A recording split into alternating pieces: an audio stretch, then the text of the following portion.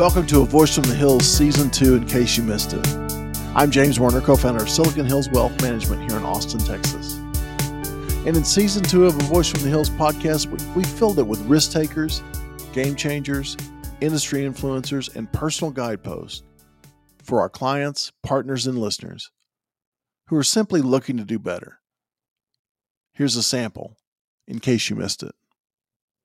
We were joined by Samantha Russell, FMG Suite Chief Evangelist, and she joined us to talk through some of those engagement struggles that small businesses encounter, both as they delve into their marketing plans and as they try to develop a social media presence.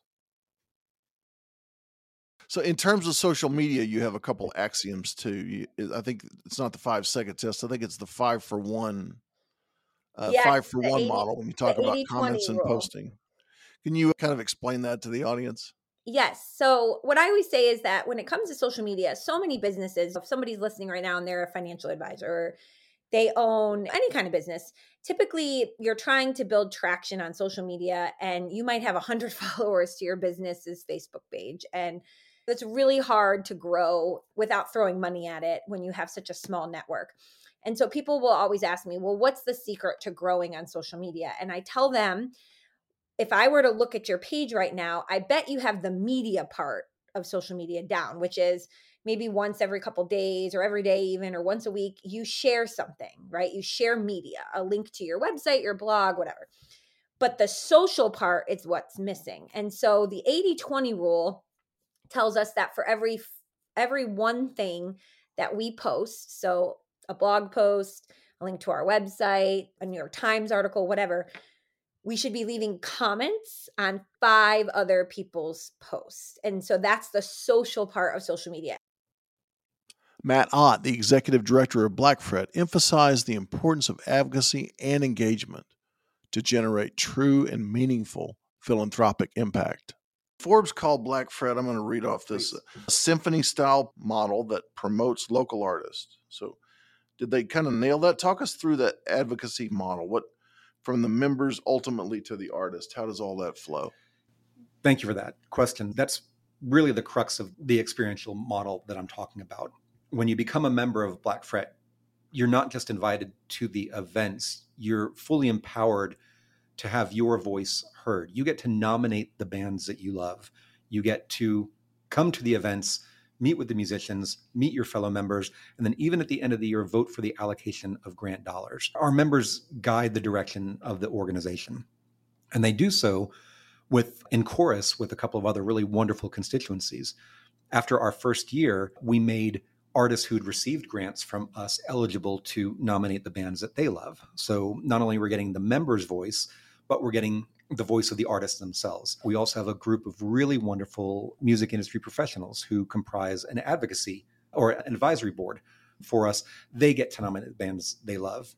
We even incorporate a couple of voices from the public, from the Austin Music Awards Best New Band and from the KUTX Bands of the Month. So between those 5 constituencies, I'm proud to say that each year we've had an amazingly diverse set of musicians in terms of genre, in terms of gender, in terms of race.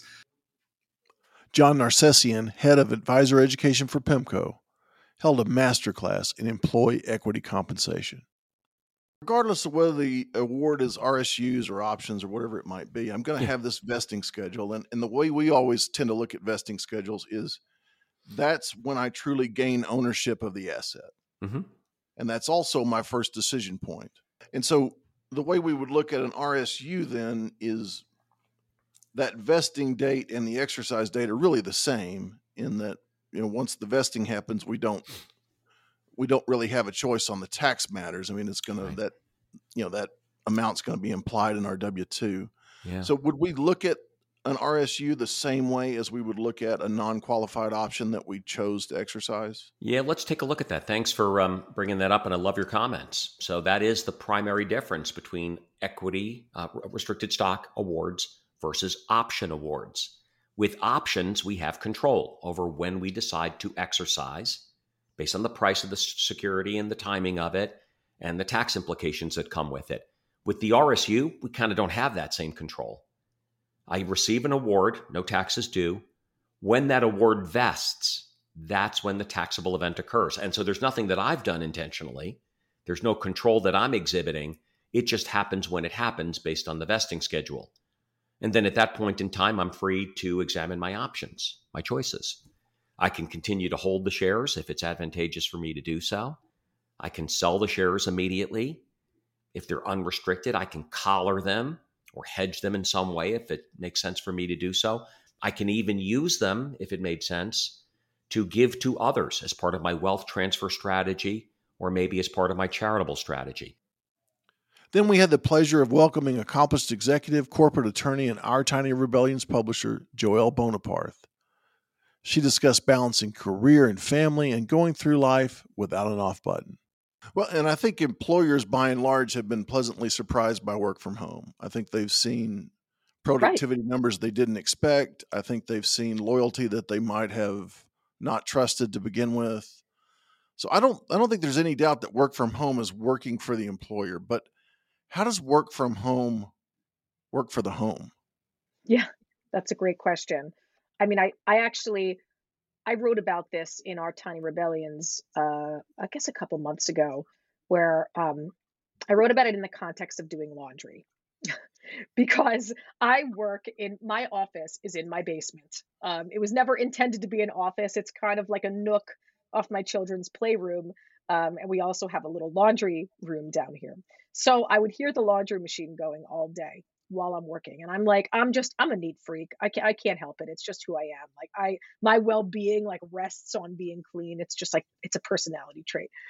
So I would hear it going and I would just felt like I was constantly doing laundry. Like I was doing laundry on conference calls. I was I was folding, flipping constantly every day. And I'm like physically laboring while I'm mentally laboring, like all day. Like why am I doing this to myself?